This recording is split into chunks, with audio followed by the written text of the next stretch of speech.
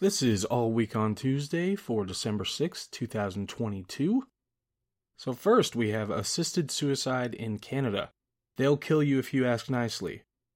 A new law in Canada allows for the assisted death of Canadian citizens. Now, some have pointed out the places most enthusiastic about state-sponsored euthanasia are the ones with the most expensive social safety nets. Northern European countries have been moving in this direction, and most recently Canada courted controversy when a paraplegic former Canadian military member ripped her government when it offered to euthanize her, when she complained about delays in having a wheelchair lift installed in her home. This suggests there is a perverse incentive for socially generous states to convince citizens to let the state kill them. So let us know in the comments your thoughts on the best way to euthanize a former Olympian paraplegic Canadian military member. In other news, Elon Musk revealed, after much fanfare, internal Twitter files that demonstrated a direct link between members of the Biden campaign and operators at the DNC and Twitter personnel tasked with removing unfavorable tweets and accounts. While this represents an unprecedented type of collusion with aspiring political representatives and a mass social media company, the details and scope are still relatively unclear. Suppression of the Hunter Biden story, which implicated Joe Biden in a scheme to sell influence as VP and now as president, was resisted internally by some Twitter employees who found it wrong, while actors openly discussed the use of hacked materials policy as the illegitimate rationale to prevent people from being able to see or share the story. Both parties used the process at some point. However, Twitter employees were some 97% Democrat, as evidenced by their political contributions, so implementation of the policy was not even.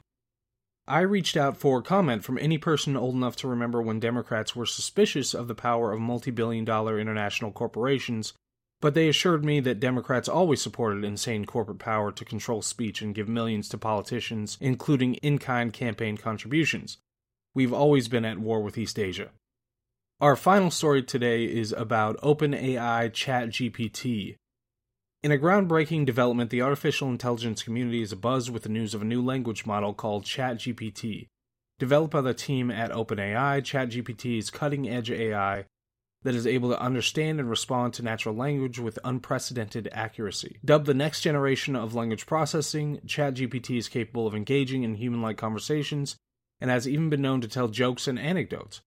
Its creators say that the technology could have a wide range of applications from customer service to language translation.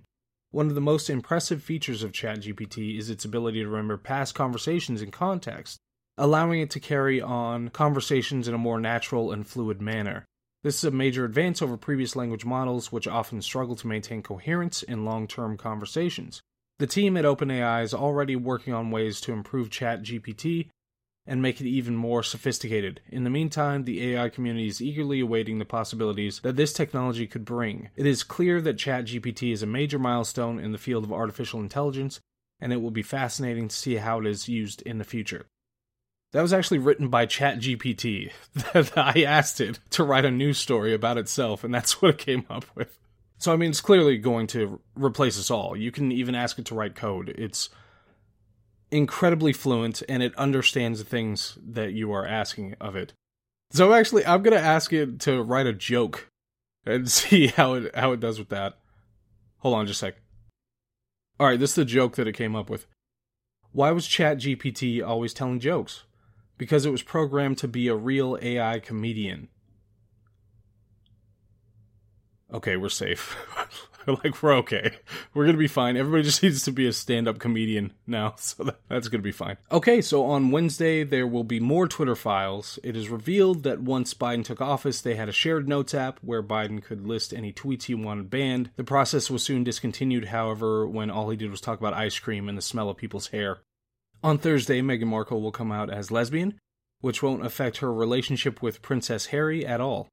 On Friday, ChatGPT will figure out how to tell jokes, and we'll all be screwed.